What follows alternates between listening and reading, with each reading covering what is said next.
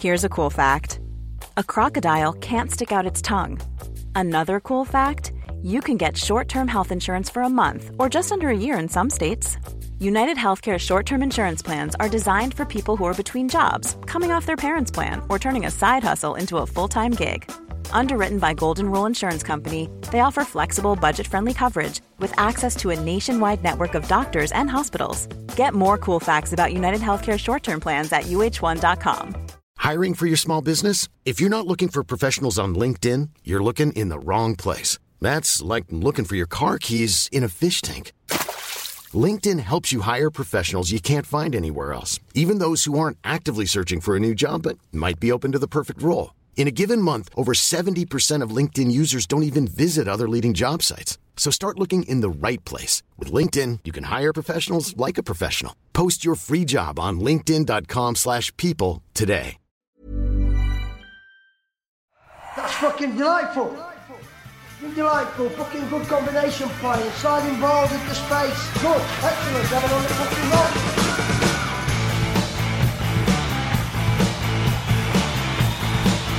Hello everyone and welcome to another episode of the Walker Report podcast in association with the Sunderland Community Soup Kitchen. It's Gav back after Sunderland's 3-1 away win at Queen's Park Rangers. Delighted to say that because there was times in the game where I felt that it wasn't going to be our afternoon, but the quality, as I said on the preview, in the end was what separated the two teams, and Sunderland in the end got the 3 points that they deserved. So happy days here to talk about it with Chris again. Hiya, mate. Yes, happy days. First away win, 7th in the league. Happy days. Doesn't get much better than that, does it? I mean, we might as well go right into it because it was a pretty eventful game, wasn't it? But as I said, it did feel for a period there that it wasn't going to be our day. It was up until the 19th minute and perhaps even a little bit beyond that. It just felt like exactly what I predicted might happen if QPR were going to win. They were slowing us down. They were sitting behind the ball. They got it wasn't a set piece, it was a throw-in. I don't know if they count as set pieces, but the goal came from that kind of situation where the ball was hide into the box and bounced around a bit, and you're just thinking, bloody hell, just not going to be our day today. But then, out of seemingly nowhere, Jack Colback decides to get himself sent off. And, I mean, you couldn't write the script really, but he gets himself sent off, totally changes the flow of the game, gives us a little bit of a pep in our step, but even still, for most of the first half, we're bouncing around and we're thinking, we're not creating enough. Begovic maybe wasn't getting tested enough. Then right before half time, we get a goal. And then second half, it was plain sailing from there. And it was all Sunderland. And as we sit here now, we're another 3 points up, sitting 7th in the table, like you say, which is a good indicator of the start we've had, that we're so high up in the table. And yeah, just a brilliant, brilliant performance and win in the end, wasn't it, Chris? I mean, happy days, right? I mean, like I said, I keep saying happy days, but if you're going to win away from home and you're going to have to overcome a bit of adversity, that's the way to do it, isn't it? I was just about to say, you kind of called it a little bit when you said in the end, because it was that's how it was. I mean, it was like playing Wickham all over again, wasn't it? To start with. It was like a League One game, wasn't it? It was.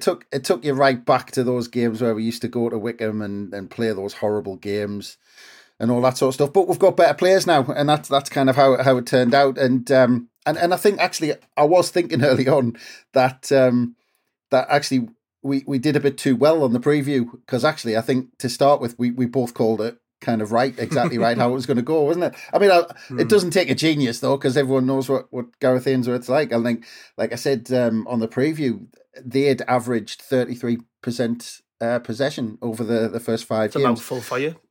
Yes, I've been practicing, but yeah, that first goal, it was weird because I don't know if you noticed it on the stream, but it was about a minute before. It might have actually been when Ballard kind of went off on the sidelines, but the camera went to the sidelines and it went to Gareth Ainsworth, and just in the background, I don't know if you noticed, Patrick Roberts was he was waving Pritchard back, and I thought, but he was kind of really giving it some, and I thought, oh, there's something not quite right here, because Patrick Roberts was really kind of gesturing to someone to run back, and then you saw Pritchard when it panned back out, sprint back to the thing, and I thought, oh, something's up.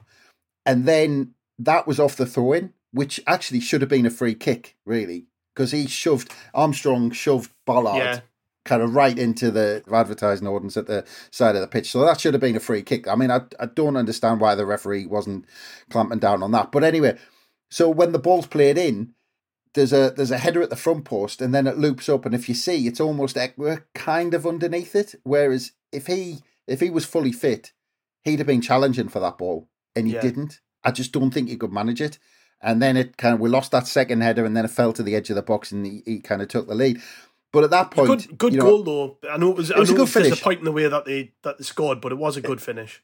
It was horrible defending, and it was Ainsworth QPR doing the long throw in, which they do what they do and they get things from it. But it was a good finish. It was a really good finish. But like I said, there was Ekwer. There was that thing. Just he couldn't quite get to the ball. And I mean, at that point, I thought I was going back to our preview, and I was thinking, QPR have got that thing to hold on to.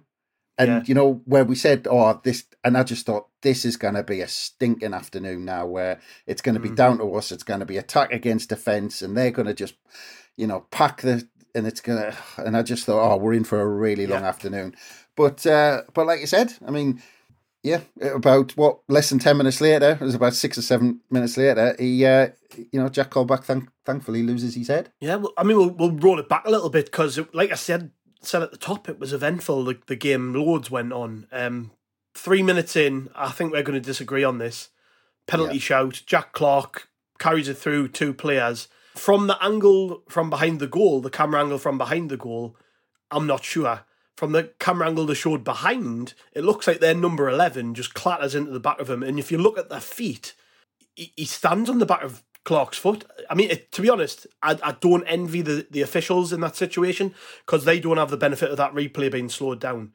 In sort of the thick of it, I can see why that didn't get given. But having seen the replay back, I think it was a foul. I do. I think that he stands on the back of Clark's foot as he's clattering into him. But this is maybe one of those occasions where the amount of times Clark goes down in a game counts against him, because I think officials already have a preconceived notion of what they're going to expect with Jack Clark, because he runs at people. He does go down too easily, and I can totally see why that might have figured into the thinking a little bit, that he does like to go down a little bit too easily. But like I say, I think we've maybe been unlucky there, and I think a couple of minutes into the game, if you get a penalty, it could be 4 or 5, because they're that bad. Nah, not for me, Jeff. No, he burst into the box and he does his thing. You're harsh when it comes to all this sort of thing compared to me, though. To be honest, it's based on where they're now putting the bar for fouls. I mean, even outside the box, you look at where the bar is now for a foul, where a referee has to blow the whistle. I mean, even look at the Ballard thing we talked about earlier for the throw-in. I mean, if shoving him off the pitch and basically giving him a kick while he's at it isn't a free kick and it's a throw-in, then the Jack Clark thing is nowhere near a penalty for a foul in the box. And for me, it wasn't a penalty. And the other thing as well, I always try and flip it the other side. If we'd conceded a penalty like that, what would I be saying? And I'd be saying it was soft, and I'd be fuming. So for me, wasn't a penalty for me. I think if, again, in the EFL, that it's not a penalty because there is no benefit of VAR. But I think if there's VAR there, that gets given. No, I think if the referee doesn't give it, I think they just stick. There's not enough. It's not kind of a nailed on mistake, so they wouldn't have turned it over to the referee. Yeah, I suppose it's all changed, that, hasn't it? It didn't count in the end anyways, so it doesn't really matter. But from that, Pierre Ekwer got smacked, didn't he? And that was ultimately what took him off the pitch. I'm not really sure why he went down or what, but he tried to play on. He played on for another 10 minutes or so.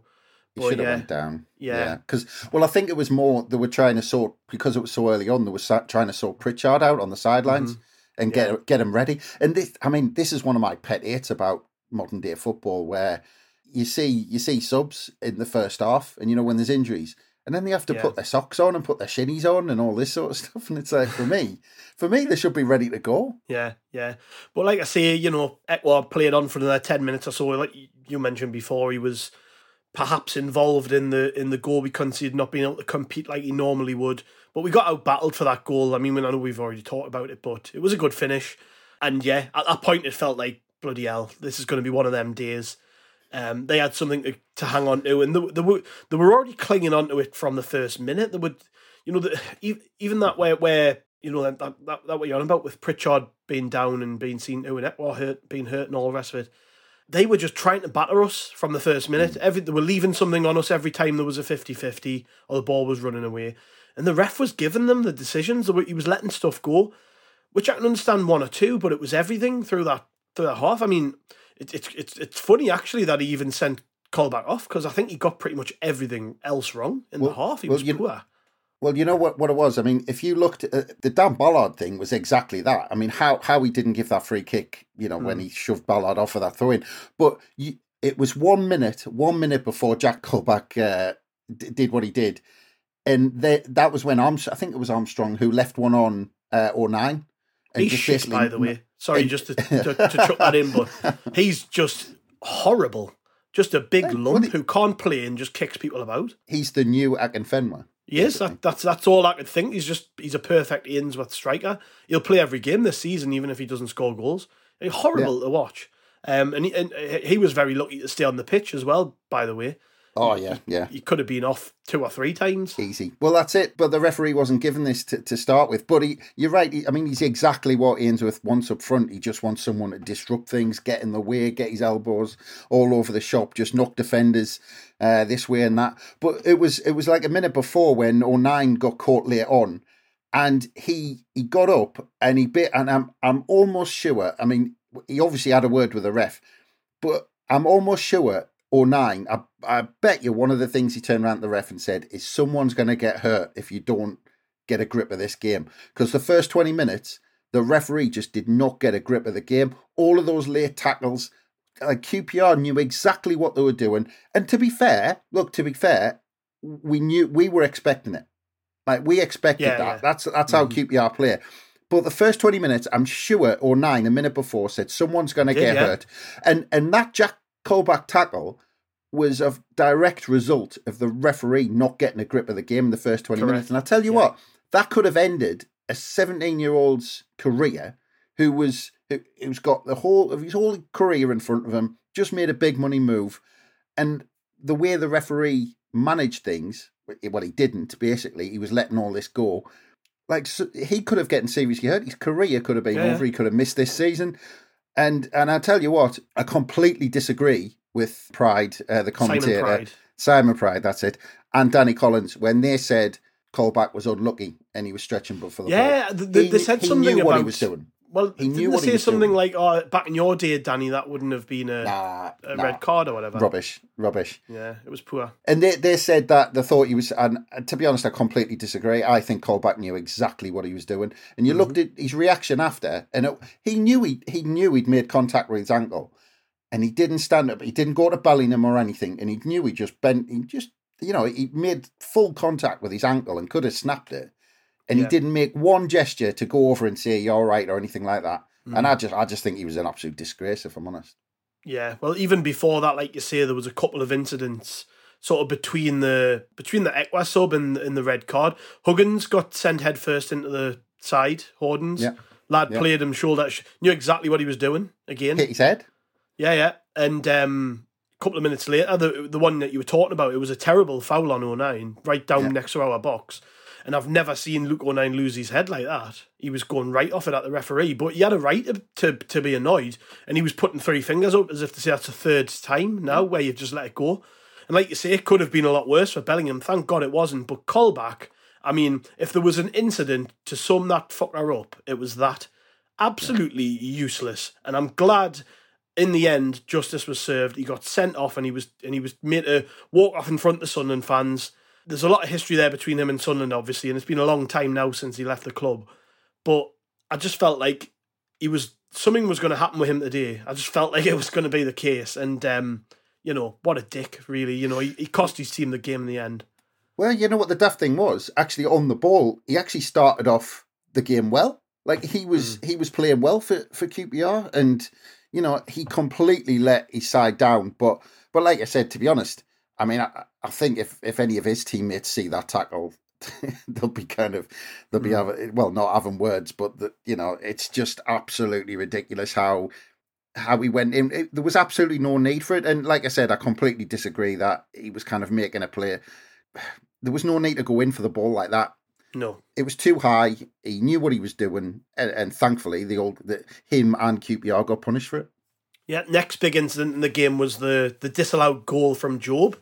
There was the replay they showed, which wasn't a level angle, so it's difficult to tell. Looked very close. I was edging more towards that might be a goal, but the linesman put his flag straight up, which normally indicates, when a linesman doesn't really think about it, he's already got in his head that he was offside. I would love to see a better angle. Maybe one of the photographers got it. I don't know. But to me, I felt like he was a little bit unlucky there. The commentators said the same, didn't they? They were the same on that. They kind of felt it was perhaps level. A lot of other people said the same. But you're shaking your head. You're a harsh taskmaster, you, Chris. Well, for me, when you could see he was in line with the ball. I mean, our very own kind of Martin Wanless wrote. I remember him writing in a piece that someone's freckle on the left testicle was offside over the line, and I think it was about that close. And for me, he was onside. I think I know it wasn't the best angle, but when they froze it and that frame where you could see where his feet was actually slightly behind where the defender's feet was, and you could maybe argue he might have been leaning, but he was onside for me. And I mean, this is a good place as well to start the Alex Pritchard loving, which I think we should do, because for this goal that was disallowed, he did exactly what he did. We saw him do it 3 or 4 times in pre-season, where he took a ball inside, someone gave him the ball from the wing, and he was slightly in that kind of inside channel, not out wide, but slightly inside channel, and he just flicks a ball into the middle. And he did this for him here, right, in pre-season 3 or 4 times. And the way he does that, and he creates an opening, and he did that so many times today. And it's one of these games where, you thought away from home, he's come on for Ekwa, against a team who just smashing into us. You would think, we need a player who's going to win the ball. And I tell you what, Alex Pritchard came on today and he was absolutely brilliant. He created so much against a side who were just going to dig in and just defend on the edge of their box. And we needed Alex Pritchard today. He looked focused. He looked like a player who didn't have doubts about his future hanging over him. I mean, to be honest, Pritchard, when he's came on at times this season, I think he's been good. I think he's done well, but he definitely looked like he was playing without, I wouldn't say without pressure, but maybe without stuff going on in the background. He was focusing on his football. He looked like he had a point to prove, really, because now that doubt about his future isn't there, he needs to earn his place in the team, doesn't he? And like on the basis of what we saw in this game, I mean, he's got to start on Wednesday night, you would think. I mean, he was fantastic. As you said, he created so much. And you've got to give him credit for that, because the way QPR played, where they basically just had 10 men inside the box at all times, it's nearly impossible to find gaps in space, and he done it time and time and time again. It was like him and Job just had this really good connection. They were on the same wavelength all the way through, and I was gutted Job didn't actually get a goal in the end, like an official one that counts for something, because he was just in the right place all the time. He knew where Pritchard was going to put the ball. And I totally agree with you. I think Andy gave him man the match on the site, Pritchard. And right. I mean, there were some good performances in this game, particularly in the second half, but I don't think you can look past Pritch. I thought he was brilliant. And we'll come on to Bar, obviously, when we talk about his goal, but it's exactly what I've been saying about the competition for places. This is what you want to see. Players who were on the side there are now getting chances and taking them, and now when you're Tony Mowbray, you're like, bloody hell, who do I pick? And it's like such a good problem to have. Dak's been injured, Ekwa's then got injured, that's allowed Pritchard into the team. He comes on him, turns in the man of the match performance, and you've got to stand there and go, brilliant, that's exactly what you want.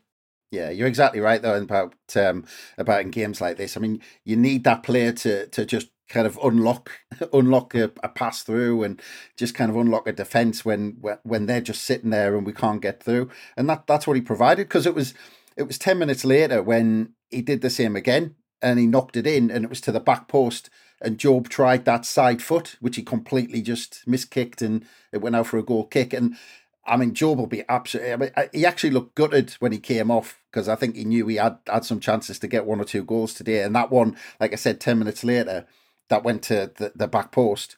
I think Job should have scored that. So, but yeah, I mean, the thing about Pritchard though, and we might come on to when we talk about the Blackburn game, but it's almost like saying, you know, when we're talking about Pritchard starting games, is he that type of player who is better used when teams are tiring, or, you know, and we kind of bring him on with, you know, in the second half or something like that, or do you think just because of his performances, does he deserve a starting place? And I mean, just on the basis of this, you almost have to say, well, he's earned his place. I mean, he's been good in every single game.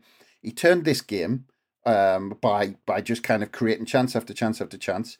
So for me, I think as much as I can see the use of him later on in games, I think to not start him is a bit off, to be honest. I think he's always better in games where we're just totally on top. Like, and that was obviously the case here. I think when teams have spells where they're going back and forth with us and it's sort of end to end, that's maybe where he kind of goes into his shell a little bit because it doesn't suit him. But when you've got a team like QPR just sitting in their own box, letting you have the ball, like, you know, he's perfect in that. But he's not the only one who's perfect in that situation. We've got a team full of players who are like that, who just love being on the ball. And I thought that perhaps one of the biggest mistakes QPR made, actually, after the red card, was just sitting in, because we were gonna get something. I know it's easy. You look at it and you think they're the type of team who were going to sit in anyways, and they had a lead to protect. But I just think that we had too much quality on the pitch. It was never going to last 90 minutes, and maybe Ainsworth's mentality was sort of damage limitation at that point. Like, let's try our best to sit in and just see if we can keep the score down. But if that was me, I would have probably been a bit more ambitious, purely because it was inevitable what happened would eventually happen for me. I look at the players we had on the pitch, and we were always going to find a way eventually. Yeah, well, I think to be honest, I think they were just trying to get into half time, still in the lead, and it's one of them cases where I think he just went, look, let's just defend. We've got something. Let's just defend what we've got, and we'll reorganise at half time, and it would have been completely different had we not getting that goal. But the other thing was as well, the other thing that he was probably hanging on to as well, in that first half, we looked incredibly shaky when we were defending set pieces. Every corner, QPR seemed to be kind of getting on top of us. Long throw-ins seemed to be a bit of a problem. Any kind of high balls into the box were causing us big problems. And I think he just thought, well, we've got a 1-0 lead. Let's just dig in until we get that set piece and we can maybe nick another one or whatever. But yeah, I mean, to be honest, I don't think he had much choice with the team he's got. But the other thing, just going back quickly to the kind of Pritchard playing the balls over the box and that kind of connection you were talking about with Job, is that, I mean, you've got someone like Pritchard and you say we've got quite a lot of players now to play that pass. But then what you need is those runners. Now, it was interesting that every time Pritchard played one of these balls, that it was Job on the end of it. And if you looked at the positions he was taking up, and he made a run in the second half as well, in behind the defender to get him behind, he makes the type of runs that you expect a kind of an established striker to make. And he's always he picks up space that we watch him Burstow, obviously, in the kind of first half, and I think obviously needs time to find his feet and all that sort of stuff. But it would be almost, Bellingham was picking up the positions that you'd almost think Burstow would be picking up, being the striker. Yeah. But I mean, I just think that the runs that and the positions that Joe picks up, being kind of 18-year-old, and it's just absolutely ridiculous in being an attacking midfielder. But yeah, like I said, it was like that for the rest of the first half, until kind of in extra time, we finally got back level. Yeah, well, I actually thought that when they announced the minutes added on, that we'd been done short there. They said 8 minutes. I was thinking it would be more 10 or 11 just because we barely seemed to have the ball in play in the first half. But we cracked on, and like you say, the goal that we got was, I wouldn't say that we showed any real quality. Bit of fortune, really, wasn't it? Clark cuts inside, gets the shot away. I think it was Huggins who played the ball and gets the shot away. And Steve Cook, if he doesn't do what he does, Begovic collects it calmly and they go in 1-0 up. But Steve Cook sticks his head out, deflects past Begovic into the back of the net. And I just don't think there's a better time to score a goal when you're behind than the last minute of injury time at the end of the first half, because it changes everything, you know? I mean, Mowbray will probably come out and say, well, I would have probably told them the same sort of things. But in terms of the mentality of both groups of players and coaches, it totally changes everything, because we go in, we've got a pep in our step, we've got the momentum.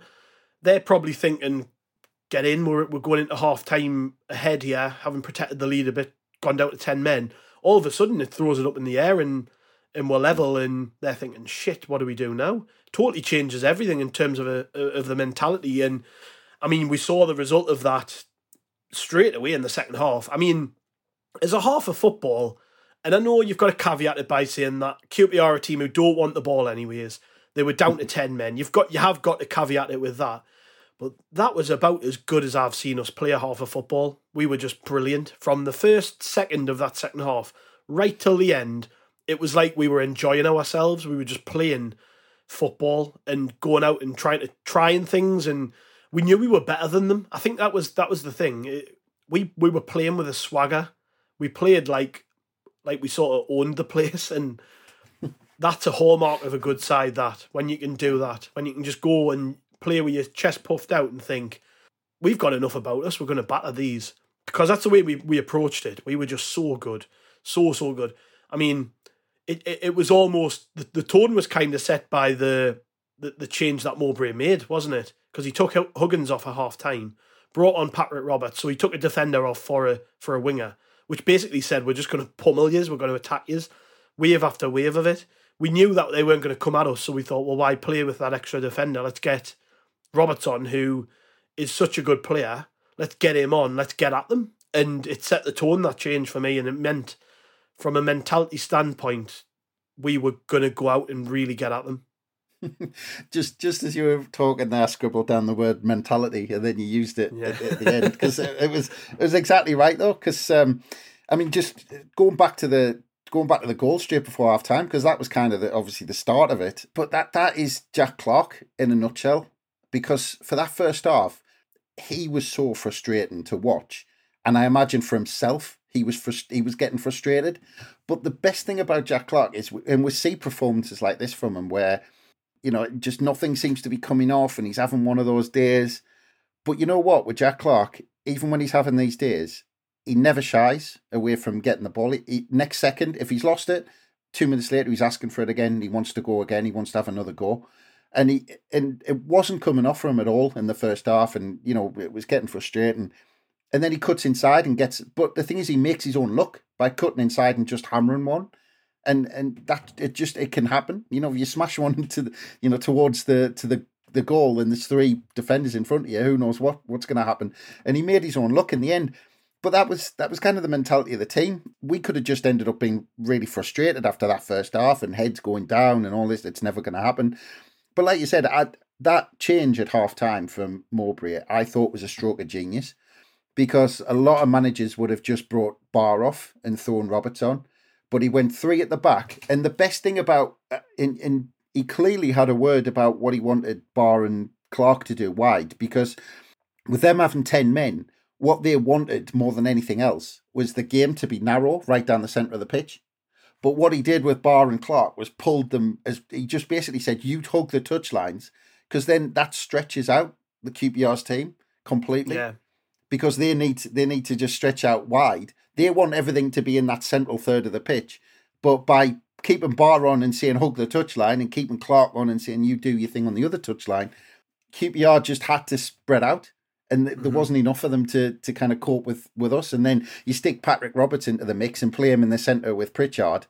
And like you said, we just completely took control. And you've got to give credit to Mowbray for for making that change, because there's not a lot of managers who do that. They'd go like for like, oh, we need four at the back just in case, bomb their full backs on or something like that. And I thought it was brilliant. And like you said, that second half performance just completely and utterly controlled. I mean, 5 minutes in, I wrote the notes attack versus defence, because basically that's what we turned it into. Yeah. Well, I think the biggest recipient of positivity from the Roberts sub was Barr, because he went. I thought first half Barr played poor, if I'm honest, but it was mainly because he just didn't have enough support down the right hand side. So when he was picking the ball up and he was getting it in loads of space, there weren't bodies round him, and I don't think he's the type of player who thrives on sort of getting past the fullback down the outside and whipping it in. He's not that type of player. So once we, like you say, pushed him further wide because he was playing like a wing back, and he had Patrick Roberts coming in and helping him and, receiving the ball and doing the one. There was a couple of 1-2s in that second half between them two, where if it had resulted in a goal, you would have been buzzing. But I thought Barr was brilliant second half. It was a total different performance to the first half, where I felt like he just didn't have enough help, really. But like you say, it was just dominance from that point, really. In my notes, it's just all Sunderland. There's nothing QPR did in that second half that stood out. It was just all us. It was just wave after wave of attack. We could have, on another day, had 6 or 7 goals. And, that's got to be... When you're going away from home and you're having that much of the ball and creating that many chances, it can only be setting you up for a good season, really. We've really just carried on from where we left off last year. After a bumpy start, this is the type of performance we were seeing every week towards the end last year. But it feels better somehow, just because we've got more players now with that kind of ability to cut teams open. Like Job has added something. Pritchard last year didn't have a great season, but this year he looks better. So it's just, it all seems to be meshing quite well at the minute. And like I say, that second half, it was just wave after wave. If I was gonna say I was disappointed with anything, maybe we didn't get Burstow into the game enough. I don't know whether that was just his first game and maybe a bit of nerves, or maybe him not playing with the freedom he ordinarily would, or maybe will when he's had a run of games. Didn't really get him into the game despite the dominance. Generally speaking, though, it was all us. And then when we got that second goal, it was coming a mile off, wasn't it? I think we'd had, in the 5 minutes preceding that, we'd probably had 6 or 7 chances before we'd even scored. But it was the change. The change did it, because if you think in that first half, we had half an hour where they were down to 10 men. But we didn't look half as good in the rest of the first half as we did in the second. And this is where I think the genius of Mowbray's change, and also just he had a word with the players as well. And I don't think we've seen as a controlled performance as that for a while. Because like you said, we did see it in sort of glimpses last season, but I'm not sure it was quite as controlled as this was. And you've got a caveat by saying, yes, it was down, we were playing against 10 men. But the thing is, sometimes you play against 10 men and you struggle to break them down. And we just didn't. You just thought it was coming, and you just thought it was a matter of time. And I do feel a bit sorry for Burstow, because he came off after an hour. And if you think that first half was a horrible first half. I mean, that was QPR dragging the game down to their levels and where they wanted the game and how they wanted the game to be. So you've got to feel sorry for Burstow, because they kind of just, dug their trenches on the edge of the box, and we didn't quite have a game plan to kind of play against that. We needed that halftime break. And then afterwards, I mean, like I said, he only had about 15 minutes of the second half. So it was just after we kind of went 2-1 up. And and the other thing as well, he looked like he tightened up with cramp and all that sort of stuff. So you can see he needs games, doesn't he? Mm-hmm. But yeah, I mean, he'll get into it. I mean, I just think he's a good player. So look, let's give him some time. But yeah, like for an away performance, just in that second half, to be so controlled against 10 men, because it's not always like that. So to do what we did, and in the manner that we did it, like you said, it's going to set us up for another away game coming up. Well, the last 2 goals, we'll go over them quickly. Ballard's goal came from a nice little spell of football, wasn't it? We had a corner, it got cleared, There was a bit of a give and go between Pritchard and Roberts, and then Pritchard got a shot away, which actually was a really, really good save by Begovic, I thought, from sort of close range, and then it just diverted into the path of Ballard. I think one of their players was switched off completely and had played him onside. Right place, right time to just tap it in. He celebrated it like it was a cup final winner, didn't he? Went absolutely mental, slid into the corner of the lot. But I'm, over the moon for Ballard to get a goal, obviously. But like I say, it was coming, wasn't it? And then it was funny because after we scored that, the attitude from Mowbray was similar to sort of the half-time attitude, and that we just, we were really positive with the changes we made. And it was more of the same. He was bringing on more attacking players as the game went on. He brought on Oshish for his debut, and I don't know whether it was just the circumstances of the game and the fact that QPR were letting us have the ball, but he looked really good. I thought he had some really good touches. He came on for Burstow and mainly played on the left. He was occasionally cutting inside and that, but he looks a player too, doesn't he? And he gets the assist for the third goal. It was a great ball in from him. Got to give the mention to Pritchard for that one as well, because he played a cracking pass round the corner to Oshish, who puts a lovely ball across, and then it actually looks like a really difficult finish from Barr, but he kind of arrives just at the perfect time over the top of the ball, finishes it into the back of the net to make it 3-1. But yeah, just get your thoughts on them two goals then, because I think they were very different goals, but they both came after enduring spells of immense pressure from us. It was, nobody on the QPR side of things can sit there and think that it wasn't coming, because it was. Yeah. And it, like I said, I mean, after that kind of, as soon as the second half started, it was kind of Jack Clarke was running the show a little bit. He seemed to always be in possession of the ball, and Pritchard was doing great things with it every time he got the ball. And that second goal, like you said, 1-2 with Roberts, and Ballard was onside because he was kind of onside when the pass was played through, and then but I was just a bit gutted because, to be honest, Pritchard was that close out. He was kind of that close from the keeper. I just thought he's just going to smash this. He's going to score, and then he tried to neatly kind of tuck it into the corner and be a bit clever with it, but thankfully I was centre half, and I was really pleased for Ballard because he had a tough first half. I mean, he basically had a wrestling match with Armstrong. I mean, it wasn't football what they were doing. I mean, he just had to kind of pick Armstrong up, and Armstrong was trying to knock him out and all this sort of stuff. And I think, to be honest, his celebrations, I think that was just frustration of the fight that he'd been having with Armstrong all afternoon. Yeah. And you could tell actually the frustrations with Armstrong as well, because it was only 5 minutes after that when Armstrong kind of followed through on 09 on his head, and he'd already been booked. And you could see 09 going up to the referee and counting how many times Armstrong could get away with it. And and he looked miffed when Ainsworth brought him off, because he brought him off as sub. I was staggered he didn't do it beforehand, because he was a red card waiting to happen. Yeah. I mean, if he hadn't have been subbed, he would have gotten a red card, 100%. But in the first half as well, he stood in front of a free kick, which we took, which is a yellow. How many times already of this season because they've really clamped down on that. That's like, now that is a yellow card. Like you stand in the way of a free kick, you get booked straight away. Ref let it go, and I'm thinking, he's a lucky boy. How he stayed on the pitch, both from the referee and his manager, is beyond me. He could have had 5 or 6 yellow cards easy today, but so that's why I was glad. I was pleased for Ballard, because he'd had a hard afternoon. He'll have some bumps and bruises when he wakes up tomorrow. So he got his goal, which was good.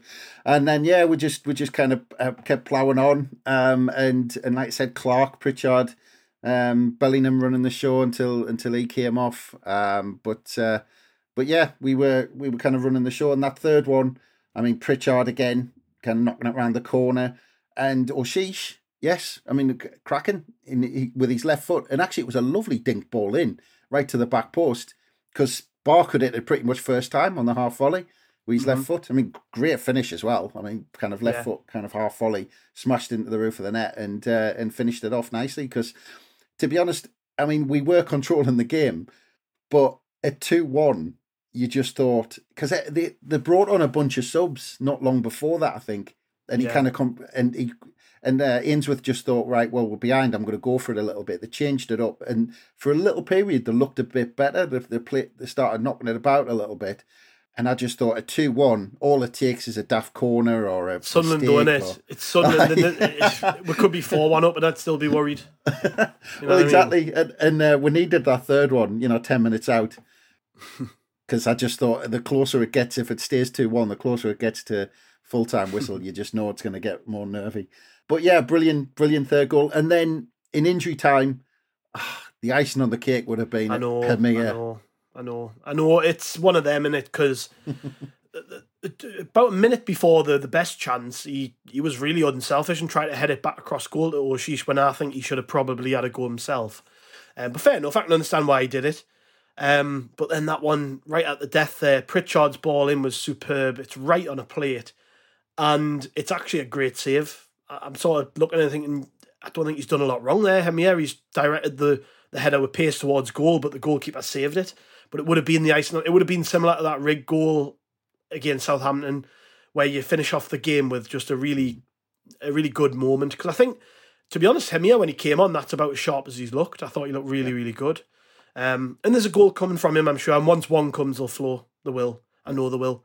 But it was nice to see Pritchard just putting them on a plate for him, and it was a theme of the game, wasn't it? But yeah, it would have been absolutely. It just would have been great. It would have been great if he'd scored it, but unfortunately, it didn't happen. But it will. Yeah, it was a carbon copy of basically what we were doing in pre-season, where Pritchard was picking the ball up slightly central positions, not quite too wide, and flicking it over the top to Hemir. And I mean, that was part of the problem why Hemir kind of couldn't get much pace on the ball, because actually it was dinked in. It didn't have much pace on it. So Hemir had to find all of the pace to get it past the keeper. But it was that kind of close out that Begovic, all he needed to do was kind of do a Schmeichel and spread himself. And unfortunately for Hemir, but that would have just topped the lot. That moment, as you said, exactly like the last game, Hemir get up. Because like you said, I completely agree. There's a player there, and you can just tell by his touch. He held it up. He brought other players into play after he came on. And he gets into he always gets into good positions. Like those two, when he received the ball, that one where he tried to nod it across, and the one off Pritchard's cross, he gets into he knows where he needs to be. So all he needs to do is, like you said, is find the net with one of them, and he'll be aware. And I can see him being useful in kind of later on in the season, because I think he's going to get up and running. But yeah, good day at the office. 3-1 away from home in London, and first away win of the season, which is always good.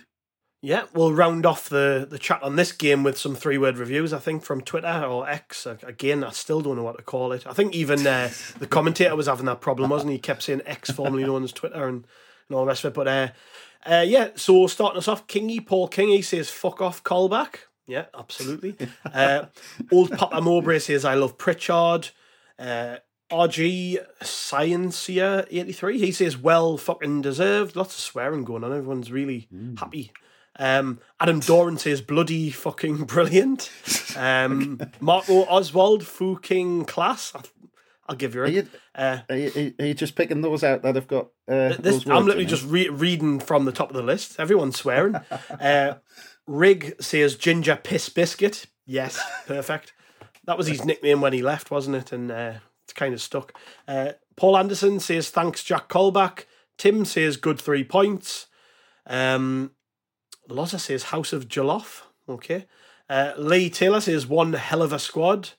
The Beast 13 says, some boy bar.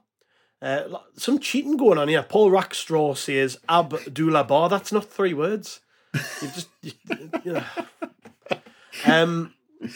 Eric Platten says, get in there. Have you heard the 3-word police here? Yeah, I'm going to get strict on it. GBR Mackham says, we ran riot. Another one doing Abdullah bar. Chris Day. Come on, Chris. Jordan I just find it uncreative. Come on.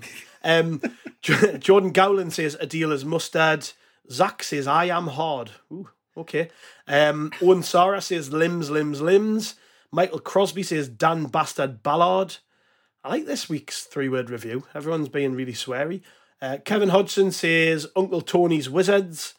Paul Summerside, joy to watch. Ian Graham will end off on this one. Up yours, Ainsworth. So yeah, Yep. Upbeat. Lots of people rubbing it in Colback's face and Ainsworth's face, and nice to get the upper hand on those guys, I guess. Yeah, you can't have everything, but the only thing that and I mentioned it in the preview, or one thing I was hoping for today, if we'd kept a clean sheet, it would have been 3 in a row, and that would have we didn't do that at all last season, and we only had 2 successive games on 2 occasions last season where we kept clean sheets. But if you look already, we've only conceded 2 goals in the last 4 games. And I think that's one place where we've really started to improve this season. Yeah. Okay, so I know we've talked for quite a while here, but we do have another game on Wednesday, and there won't be a preview before that game, so we might as well quickly talk about it. Mowbray's come out after the game and gave a bunch of updates on the injuries that we saw in the game. Ekwa, which was thankfully it's not a bad one. He had a dead leg apparently going into the game, so he was touch and go whether he'd even play. He was taken off because it sort of flared up again, and we didn't want to risk it, so he came off. But hopefully that means he might be involved midweek, I guess, if he's able to train and the dead leg thing clears up. He also said Bradley Dack would be fine for Wednesday, which is good news, but I don't think, given the form of a couple of players, he'll start in this one, which he'd probably be a bit gutted about, because had he not been injured, he would have played here, then he would have went back to his old club and started. Although you never know, maybe Mowbray will look at it like that and think, I want him to go there and prove why they were wrong to get rid or whatever. He did seem to leave with a bit of a I'm going to prove you wrong type attitude, didn't he?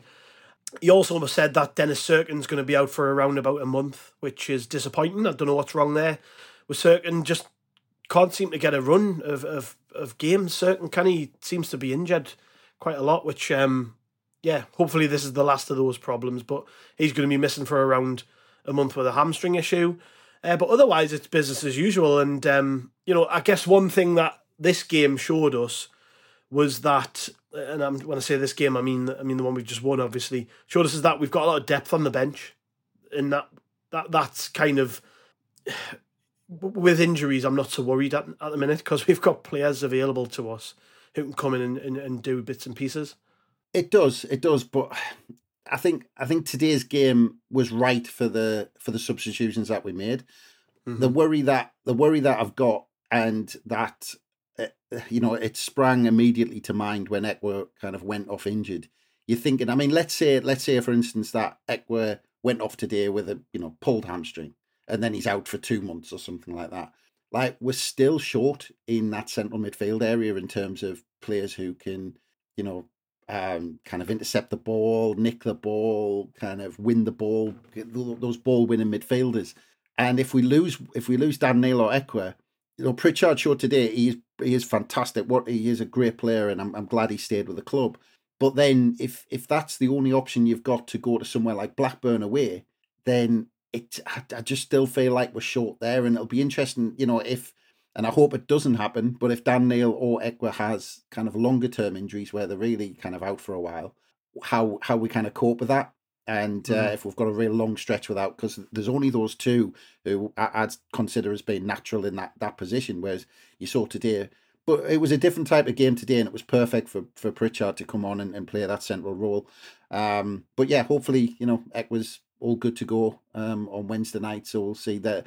Bradley Dack, I can't see him getting back into this team for a while.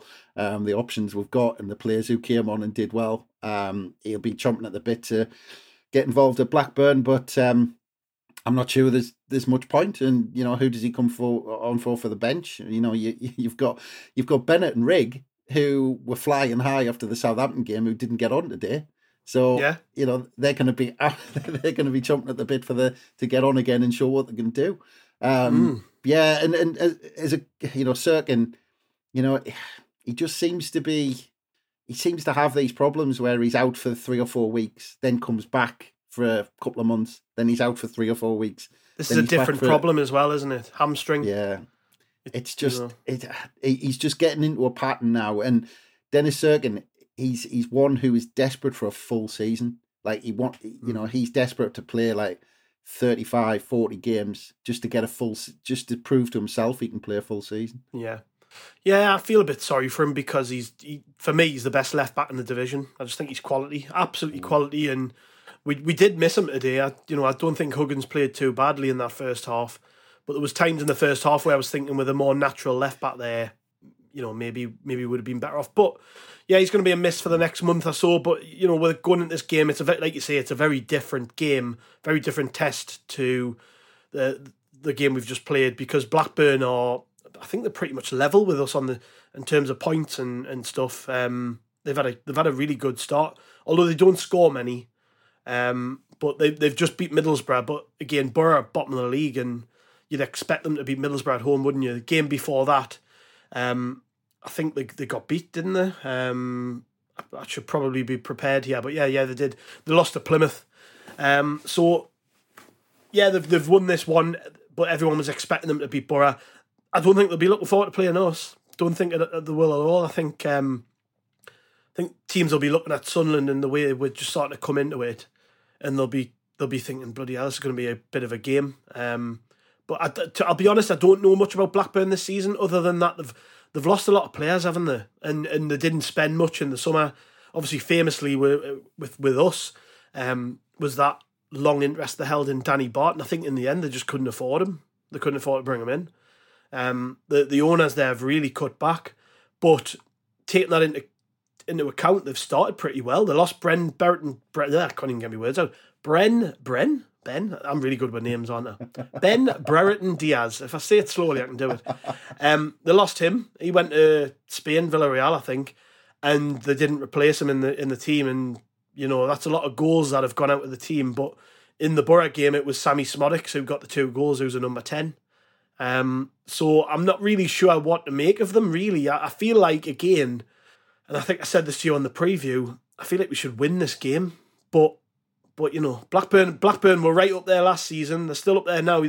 But I'm looking at that team, and there's nothing about them that I really fear. I just look at them and think, very functional. I remember that game last year there where we basically got cheated out of the game, didn't we? They had 2 dodgy goals, and we got a penalty decision didn't go our way in the lead up to one of the goals, and I wasn't impressed by them when we played them last year. So it's a funny game, this one.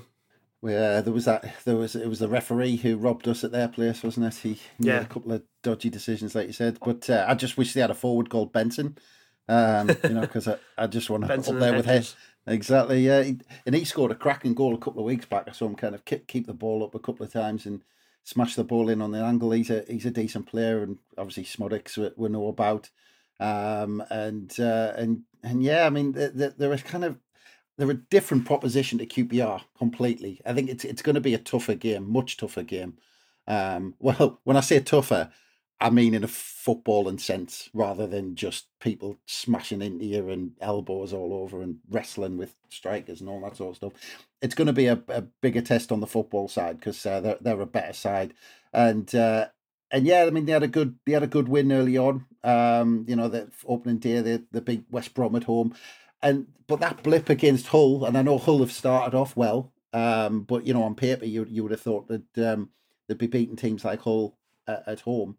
But like I said, Hull have started well. But then, they've had a couple of decent results since. They beat Watford, but then that hammering at Plymouth wasn't great. But they got back on form with a win against Borough, and I was kind of keeping a little bit of an eye on that, and it seemed like they could have won by more, even though Middlesbrough seemingly by the stats had lots of chances.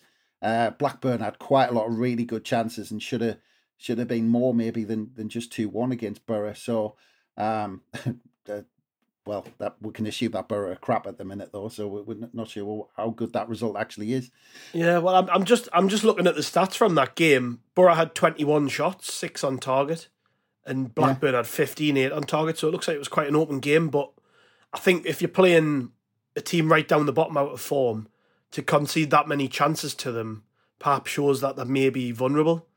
And I guess, with all the games that we play, I think it's more about what we can do, isn't it? It's more about us, really. We know we're really good at creating chances. Doesn't matter who we play, we're going to create chances. So they've not kept clean sheets. They've conceded goals Blackburn and we score goals. And I'm just looking at it and thinking, you know, we might have a bit too much for them in the end, but, you know, time will tell. They're up there for a reason. They've obviously had a decent start, so it's a hard one to call ultimately. They're quite a direct side. They're not a side who... They're not a Southampton. They don't kind of keep hold of the ball. You know, looking at some of their possession stats over the course of this season so far, I mean, looking at the whole game, Hull had almost 60% possession at Blackburn. So we could well see a lot of the ball in that one. But at the same time, it's not going to be a QPR where they're going to just park on the edge of the box. So hopefully, I mean, if you just look at it like that, hopefully if there's some space like what happened when QPR actually came out and actually thought about having an attempt on goal, you know, if we've got some space and we've got the ball, then hopefully we can kind of create like we did at QPR. But it'd be interesting to see what team Tony Mowbray goes with. I mean, we were talking about who might be back. Ekwah should be back. Bradley Dack will be fit. But and Roberts on the bench as well. I mean, he did well when he came on. But how do you drop anybody? And I'm not sure. You know, Barr got that goal. And you were right. He didn't look great first half. He might have been pulled off at half time, but you know, we'll kind of never know what Mowbray was thinking before the sending off. But yeah, I'm not sure what he's gonna do. I mean, as a manager, I'd be desperate to bring Roberts back in, but at the same time, you would know it's harsh because Barr doesn't deserve to be dropped. But you kind of want Roberts to be back in. So I really don't. I can't guess really what Mowbray is going to do. Nice headaches to have. He might go back to playing, you know, sort of Bellingham as the furthest forward player and then bringing Roberts for Burstow. You never know. Well, would you think about maybe changing it up to 3 at the back to fit an extra attacking player in? Yeah, it's a tough one, isn't it? Because again, I think he's going to be a bit more wary of Blackburn than, particularly given he knows a lot about them. I think he's going to be more wary of what they can do than perhaps he was with QPR. Like I said to you on the preview, we knew what QPR would going to do. Yeah. You know, I could have done the bloody prep work for them to tell them, because everybody knows what Ainsworth's teams play like. With these, it's a bit different, and I know that they're not littered with stars, but they're clearly quite functional. But they concede goals, and like I say, I think you might be a bit more cautious with it. But at the same time, it's about us again, and you know, if I'm thinking of this game, if I'm actually going to pick out things to be a little bit critical, Burstow wasn't really involved. He was probably the least involved player on the pitch, other than Patterson. And we've proven that we can play without a striker, and I'm just wondering whether he might do what I've just said, bring in Roberts for maybe Burstow and play Bellingham as far forward as he has done, and you know, set up that way and just maybe get an extra attacking midfield player in, which I can see him doing because we've done it. So he put Roberts centrally behind Bellingham. Yeah, basically how we played in the second half when Burstow sort of came off, you know. But then again, we're talking about how do we fit Roberts in. Pritchard was man of the match, playing basically the full game. So we've got to maybe find a place. It's again something I said on the preview pod. It's a good headache to have, because it's nice to have these choices when you're in a good run of form and you can't really pick a team. You know, I'd be worried if we didn't have options and we were losing games. So ultimately, I'm more than happy to be able to go into a game and have these things to worry about. It's nice, isn't it? But anyways, if I can press you for a prediction on this one, what do you think is going to happen? I'm going to get splinters in my backside. I'm going to go for a score draw. I'm going to go 1-1. Well, why change, you know, the way I am? I'm going to predict a win on. Yeah. 2-0 Sunderland, I'm saying. I don't fancy Blackburn to be able to keep us out. But I can't see it. You're right, though. I don't think Blackburn are as good as they are last season. I can't see them.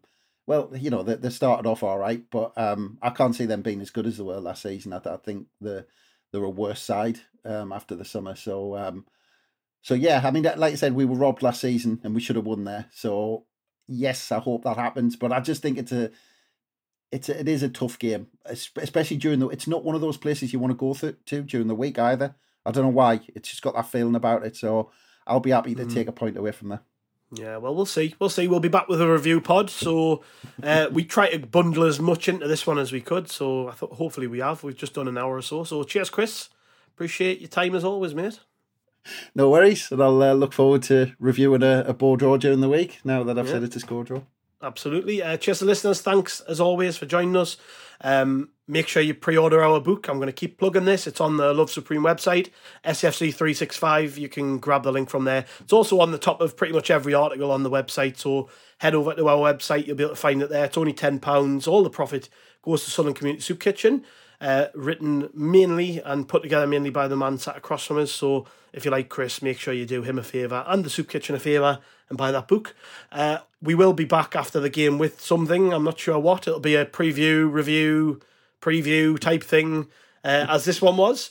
And also make sure on Friday night you join us for Friday Night Live over on X/Twitter from 8 p.m. It's another podcast basically, but it's all live and you can join in. So if you want more of us, then grab that. If you're sick of hearing about us, then maybe you don't want to grab it. Cheers everybody. We'll be back after the next game. I didn't understand it.